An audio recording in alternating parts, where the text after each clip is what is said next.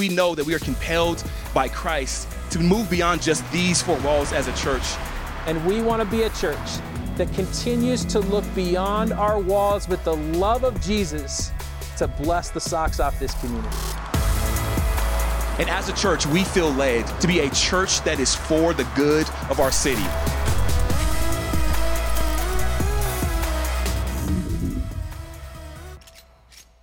If I haven't met you yet, my name is Maurice. I am one of the pastors here on staff, and it's so good to be with you on today. I want to stay in that same vein of celebration and honor as it relates to Mother's Day, especially, of course, those of you who are in the room, also those who are watching online.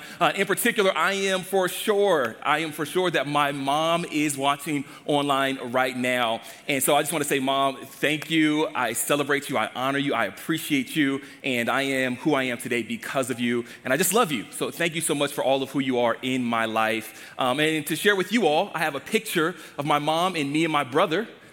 Yeah, there we are, those two big head boys. The 90s, I mean, tell you, man, wow. We're on a Baptist pew right there, and stripes. Green is, okay. But that's my mom. We're hanging out in church on that particular picture, and yes, she birthed those two big head boys. One 8 pounds and one 7 pounds. Crazy. So yeah, celebration to my mom. A few things that I wanted to get out the way as well. I know many of you are like, Maurice, that's cool. Your mom is cool, but baby pictures. I'm sure, I know.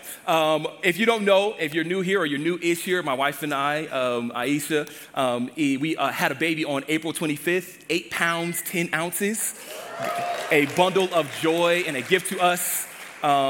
By the name of O'Shea Cox. And here is a couple pictures of O'Shea on the screen. Yeah, that's my baby boy. I got a twin, y'all. I got another twin. I got a triplet. We got some more pictures on there. Yeah, all in the hospital. Whoever knows how to swaddle. I mean, I can take lessons because his arm keeps coming out. You can go to the next one. And then this one right here in particular, if there is anybody, I've never had this thought cross my mind, if there is anybody who is selling sleep, like I would pay a premium price. Like it doesn't matter what it is.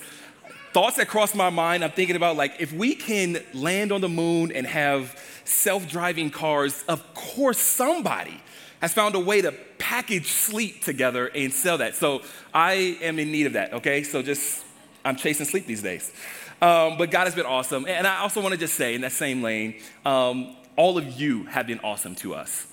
To go through a journey together as a community. And in a journey not knowing what was on the other side, you all are with us no matter what. And through prayer, and some of you, there's a meal train document floating around out there, a sign up. You guys have been a blessing to Aisha and I, and we just want to say thank you. I also want to tell Aisha, who I know is watching, she's in recovery mode right now, and she is at home, but I know you're at home on our couch with our baby boy, and I just want to say I love you and happy first Mother's Day to you, my beautiful wife. Yes.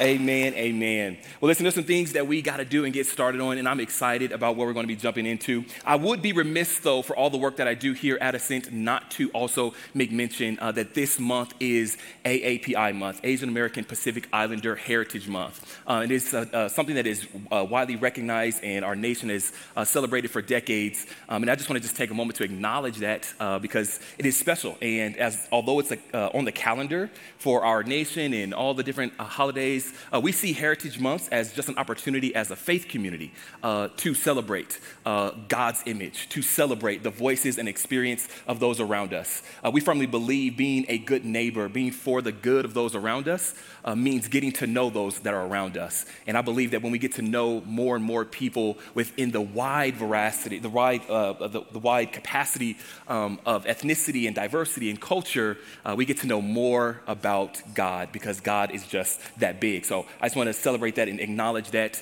within our racial reconciliation group, all the things that we're doing. In the next couple of weeks, we're going to be having a book club and actually a round table, just talking around topics of how we become a good neighbor for our city and what God has called us to.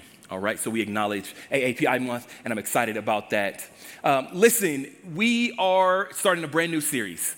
And whenever you start a brand new series, there's a lot of groundwork that has to happen. And there's so much thoughts that are going through my mind of like, how do I set this up? We're in a brand new series, and we're actually gonna be walking through the book of Ephesians. And you'll recognize that in some of our rhythm here at Ascent, sometimes we choose a particular topic, and sometimes that topic is, our last one was forgiveness, right? We choose forgiveness, we walk through forgiveness. What is Scripture guiding us through when it comes to forgiveness? And then sometimes we'll walk through a book, and we'll look at a book and what does this book have to say to us. In particular, today we're going to be walking through Ephesians, and for the next couple of weeks, we're going to be finding out what is the writer of Ephesians, the author of Ephesians, getting at with this particular epistle, this particular letter.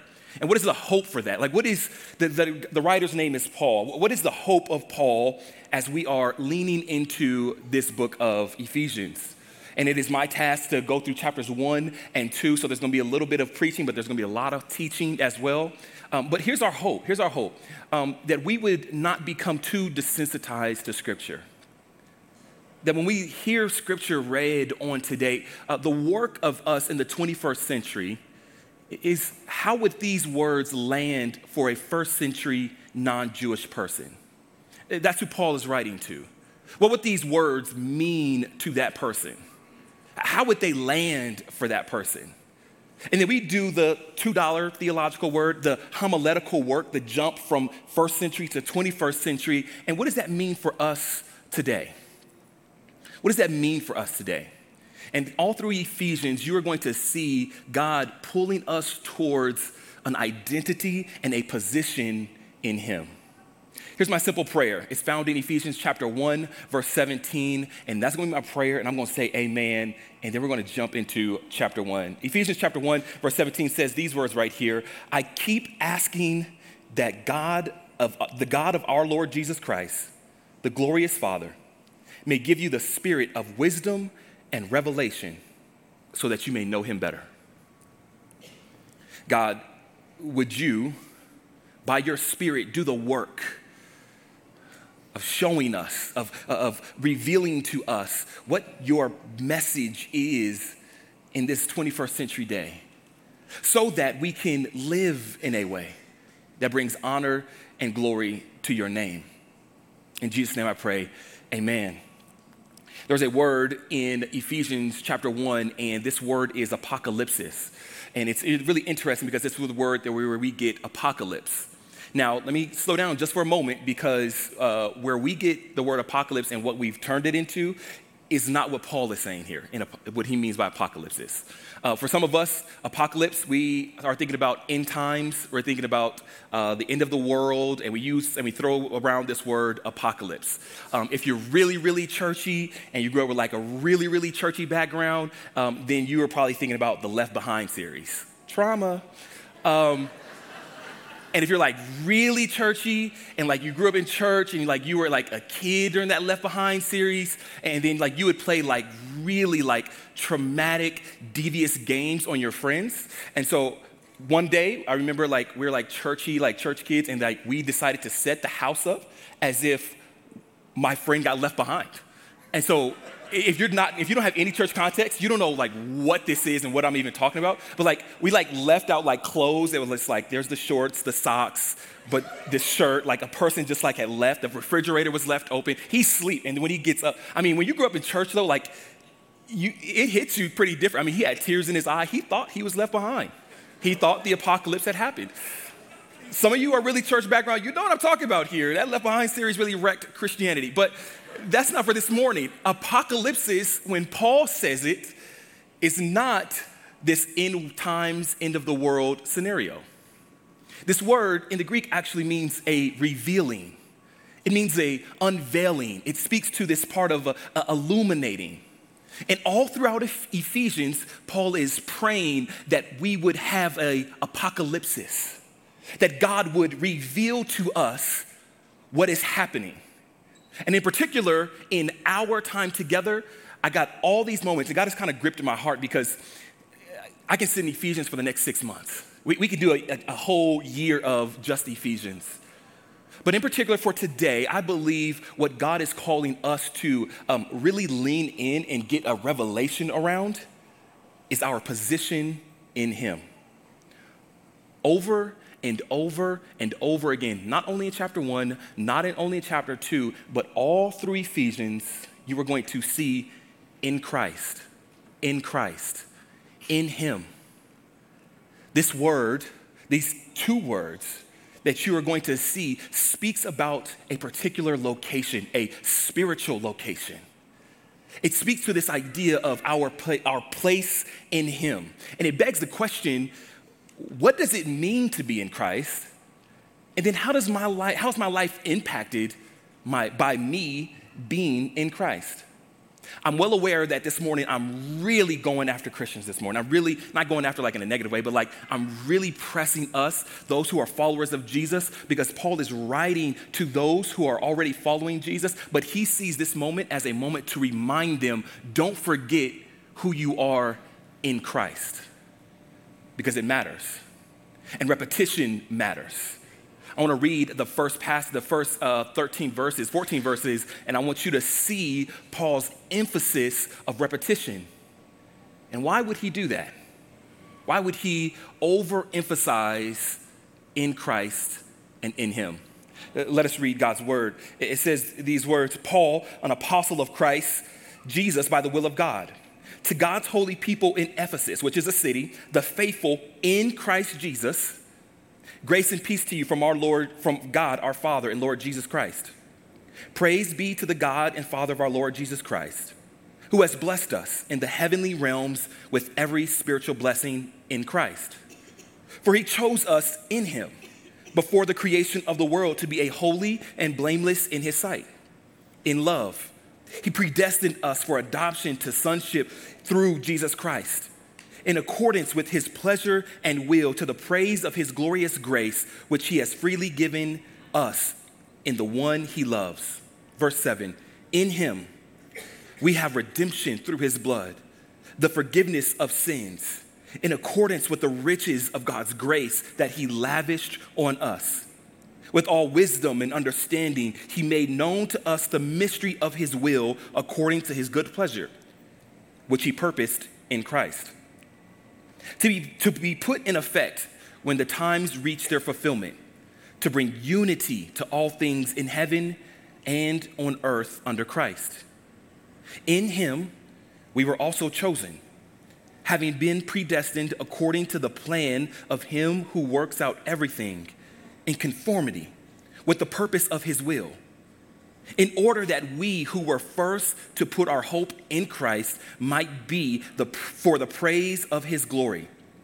And you also were included in Christ when you heard the message of truth, the gospel of your salvation. When you believed, you were marked in Him with a seal, the promised Holy Spirit, who is a deposit guaranteeing our inheritance until the redemption of those who are God's possession, to the praise of His glory. I know that's a big chunk of scripture there. And I know some of you may have even took a moment to tune out and tune back in. It is our hope in this series for the next couple of weeks that you walk through Ephesians with us. And I hope you know also that Sunday is a supplement to your faith. The local church was designed to be a supplement to your faith. And that if you just lean on Sundays as just the day for your spiritual development, by experience, that's a recipe for disaster. Paul is pressing us into a place of understanding what it means to be in Christ. Now, you got to know, he's talking to people who are followers of Christ. Why is it important to remind people who already have a relationship with God of their place in God? Because I think that all of us can attest that sometimes we have a spiritual drift, that we sometimes forget, that we sometimes find ourselves in other things. This morning, where are you located? Where's your soul located? I wrote down a few thoughts because I think some of us, if we're honest, we find ourselves in moments of guilt. We find ourselves in shame. We find ourselves in lust, in addictions. We look at our world and we find ourselves in all sorts of things. But this morning, when Paul says you are in Christ, I need to encourage you that your place in him supersedes wherever you may be located elsewhere.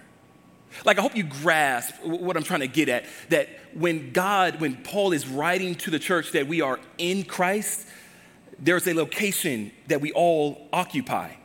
But it's not just here, right? It's not just in Ephesians that Paul is writing and telling us where we are. We see in Romans chapter 8, it says these words, I'll read it just briefly. Therefore, there is now no condemnation for those who are in Christ Jesus. 2 Corinthians chapter 5, verse 16. So from now on, we regard no one from a worldly point of view. Though we once regarded Christ in this way, we do so no longer. Therefore, if anyone be in Christ, they are a new creation. This is the same author. This is the same person who's writing these letters, and he continually writes who we are in Jesus. Let me make it very clear that God's plan is for us to comprehend and respond to our place in him. God's plan for our lives, a lot of times we are really racking our heads and trying to figure out what is God's plan for our lives. Can I let you know that Ephesians shows us that God's plan is that we would not only comprehend, but respond to our place in him. It's really interesting as I was jumping in and doing an overview and observation of this particular passage. What is profound about the letter in Ephesians is that we see in chapter 1, verse 1, that there is a place that we as people who follow after Jesus have two locations. That we have two locations. I want to read Ephesians chapter 1, verse 1. I'll just read it in your hearing. It says these words right here. Paul, an apostle of Christ Jesus by the will of God, to God's holy people in Ephesus and in Christ Jesus. It's really interesting that Paul is going to write this letter, and when he writes this letter, he shows us that you are in Ephesus and in Christ. I remember all through the pandemic, I was thinking about this, passage, and I was thinking about, in the pandemic when all the craziness was happening and all different things, and certain people were just like, oh my goodness, I'm gonna get out of here and all these different things. I'm gonna go to a different place. And I remember just some of the crazy rhetoric, and then I remember talking to somebody, and they're like, yeah, I'm gonna go to this place. And I'm like, they're on lockdown. How are you going to go to that place right now? And they're like, well, I have this sort of dual citizenship where I can actually have some conversation of being able to actually have a possibility of getting there. I don't know much about passports. I don't know much about travel and all those different things. But when we talk about a dual citizenship, it's this idea that I not only belong here, but I belong here. Paul is writing from the very beginning in chapter 1 to the people in Ephesus and in Christ. Do we really see what it means to be in Christ? That our identity is in Christ, that our forgiveness is found in Christ, that the love of God is found in Christ. And I can see why there's such an overemphasis to keep pressing people to remind them, don't forget who you are in Christ. Not only are we forgiven in Christ, not only is our identity in Christ, but I need to encourage you that we are chosen by God in Christ. I was watching this particular show called The Voice. And on The Voice, there's these judges, and their back is turned to the particular people who are about to sing, right? And it's a singing competition, and they're waiting, and the judges are celebrities, and there are people who are well known in music, and they know all the different things, all the skill set. And so their backs are turned, and the person begins to sing. And as the person sings, the judges are listening. They can't see them, but they're listening for this person to hit all of the right notes, to hit all of the right things. And when that song gets to that point and they're really belting it out, one person tries to rush and hit a particular button. And when they hit that button, the chair turns around, and now they're facing one another. And emphatically, the person says something in estimation of, I choose you. I want you on my team.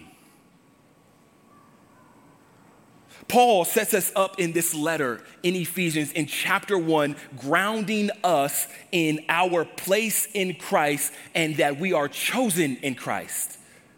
Why does this matter? Because if I were to put a particular world stage and Jesus' back is turned and we're about to argue all of the points of why we are deserving of his love and why we are so good and why we deserve to be in his grace, why we deserve to have a place in his kingdom, before we can say a particular word, before we can utter any particular phrase, Jesus hits the button, turns around and says, I choose you. Not because of anything that you've done, because of what Christ has done on the cross. And all throughout Ephesians, it's very interesting that we see that it's important that we ground ourselves in our identity in Christ first. Because through the movement of Ephesians, it's very interesting that by the first chapter, second chapter, third chapter, Paul kind of talks in a sort of out there particular language. Seated in heavenly places and in Christ, and sort of like out there language. And then by chapter 4, by chapter 5, he says, listen, if you commit adultery, stop committing adultery. If you're a liar, stop lying. Like, it gets really practical by the end of the book. He starts getting really practical. Hey, if you're a person who struggles with this, hey, I need you to attack this particular sin in your life. And he gets really practical. If you're a liar, stop lying. Why am I bringing this up for us on today? Because I have seen within pockets of Christianity, and I don't know what your background is, and I don't know what particular pocket of faith background you come from, but the placement of those things matter. And sometimes we confuse the two. We have moral behavior and we have who we are in Christ. And there are whole denominations who put emphasis on moral behavior and your thoughts and purity and all of these things, and we get off track. Can I let you know that it is the way Paul moves throughout this letter of Ephesians shows us that it doesn't matter about your behavior if we don't know who we are in Christ. Like, if we don't know that who we are in him, if we don't have that first, then we're going to be a people that are moving in the direction of moral behavior, and a moral behavior, a set of rules and boundaries without relationship is just legalism. A set of rules and boundaries without any sort of intimacy with God is just a set of rules. It's to become a Pharisee. And Jesus says, wait, if you don't know who you are in me, if you don't know that sin has no power, then you will get caught up thinking to yourself that you're bound by sin. That you recognize that in Christ that we are redeemed, that we are forgiven, that we are loved, that we have the grace of God. If we don't know that first, then the way in which we live is going to be set up for a disaster. This morning, this is the book of Ephesians that we're leaning into. My hope is that we comprehend and respond, that we get a apocalypsis moment of what it means to be found in him. And this morning, some of you may be thinking to yourself, well, Maurice, listen, I'm not in him. And can I let you know that you are right where you need to be? Maybe you're a person who, you're a skeptic. Maybe you're a person who, you're just a student. Maybe you're a person who you're just visiting family you're just in town, or you're just stopping by. Maybe you're a person, your wife drug you to church, or maybe you drug your wife to church. If we're honest, it always is the other way around. Maybe you're a person who's just here and you found yourself here, whatever that looks like. Can I just let you know, I know that I'm pressing hard towards Christians, but I hope you get a glimpse of the joy of being in Christ. That if you were to peer into the window of what God is talking about when he talks about being in Christ, that you would see a table laid out and a seat with your name on it. That God's heart and desire would be that you find yourself in the kingdom of God, that you would choose to be in him. Because love is a choice. And he's not going to just make that choice for you. He's not going to choose that for you, but as you choose to be in him, Paul is saying, do you recognize what is in Christ? The beauty of being in Christ. And when you don't know that, when you don't comprehend the depth of that, then the way in which you live starts to become something that is more detrimental to your life.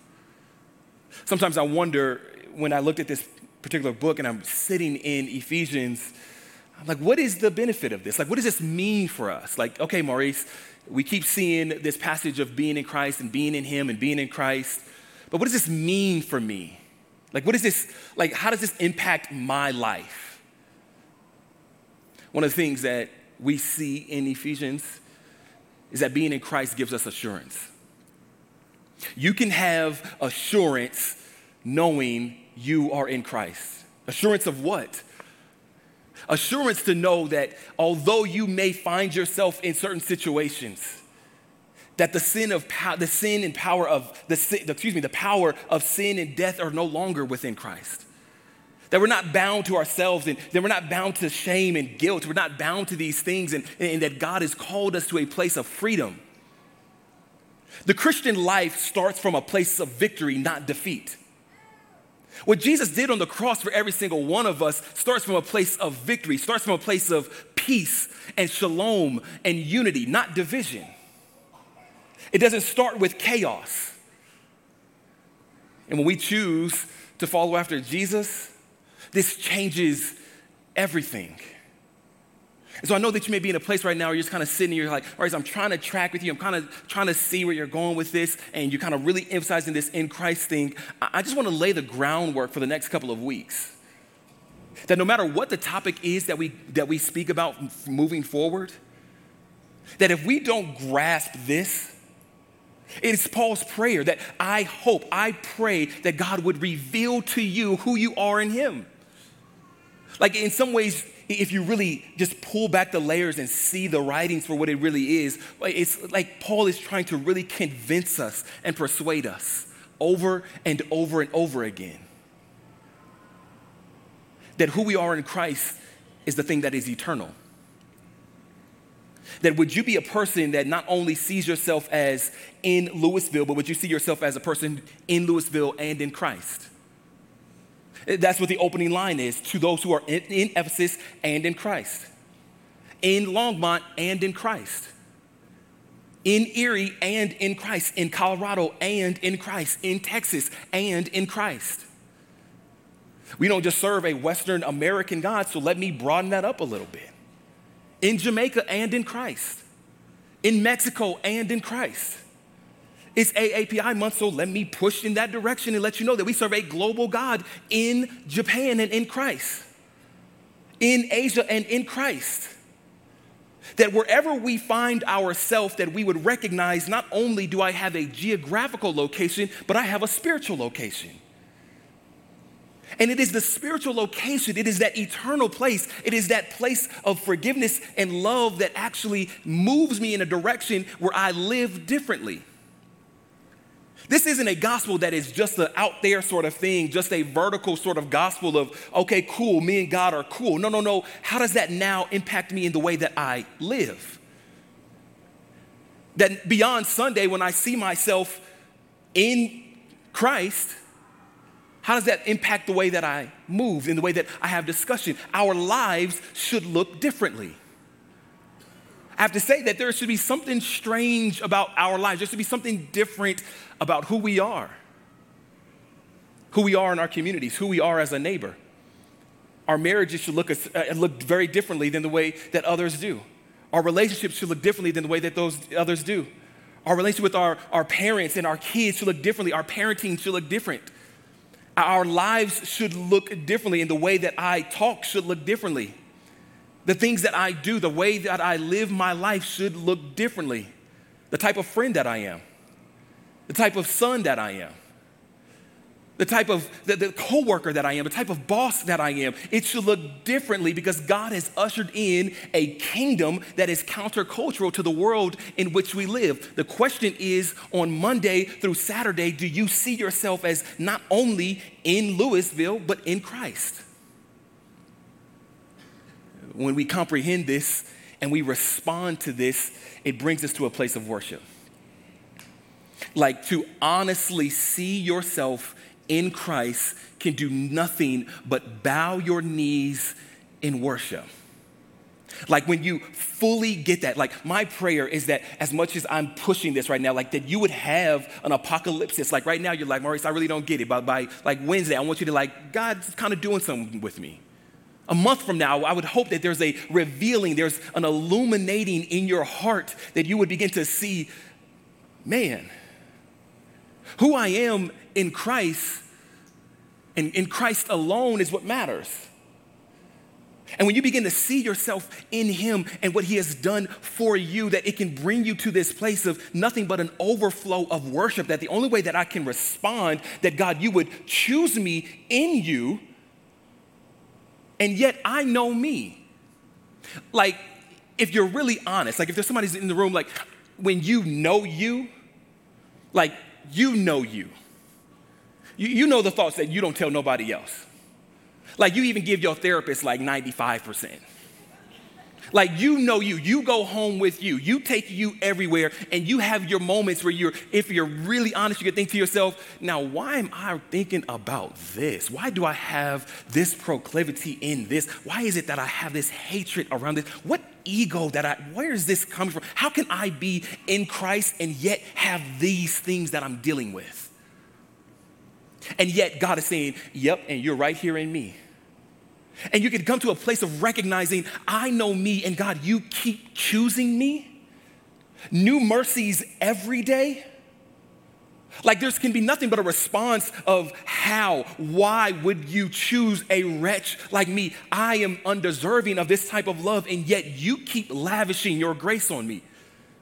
You keep telling me that I am enough. You keep telling me that I am worthy, and yet I'm in Christ. And in some ways, we have a struggle accepting God's grace, don't we? Like we have a struggle fully embracing God's love. We have a struggle fully receiving all of who God is because we look at our circumstances. And when we look at our circumstances and we look at the things that we go through and we look at the things that we keep finding ourselves in, we keep like, how can I do this? I know that I do. I know the thoughts that cross my mind. I struggle all the time. Aisha will tell you, like, how can I get up to talk about God and who he is and tell other people about him? Dude, if they knew the things that I have to face, if they knew the things that I go back home to, if they knew the things, the thoughts that cross my mind, if they knew that the struggles that I have with this and with that, how can you choose me? And it's the blessed assurance that when we are in Christ, that there's nothing but I can just bring myself to him and continue to worship and honor him for who he is, because when we are in him, we are sealed with the Holy Spirit. There is no in and out. There is no back and forth. I keep using the words comprehend and respond, because it was not Paul's goal for us to just know about the gospel within Ephesians, but that in our response, there's actually a worship.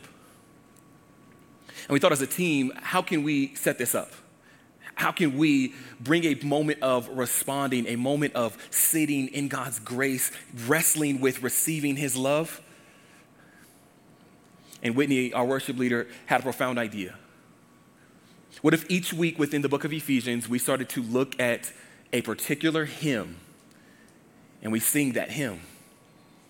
Now, if you come from a particular church background and you know hymns and you know the hymnal books, and I was expressing sort of my background with the team, and I was like, I got to be honest with you, I've never sung from a hymnal book.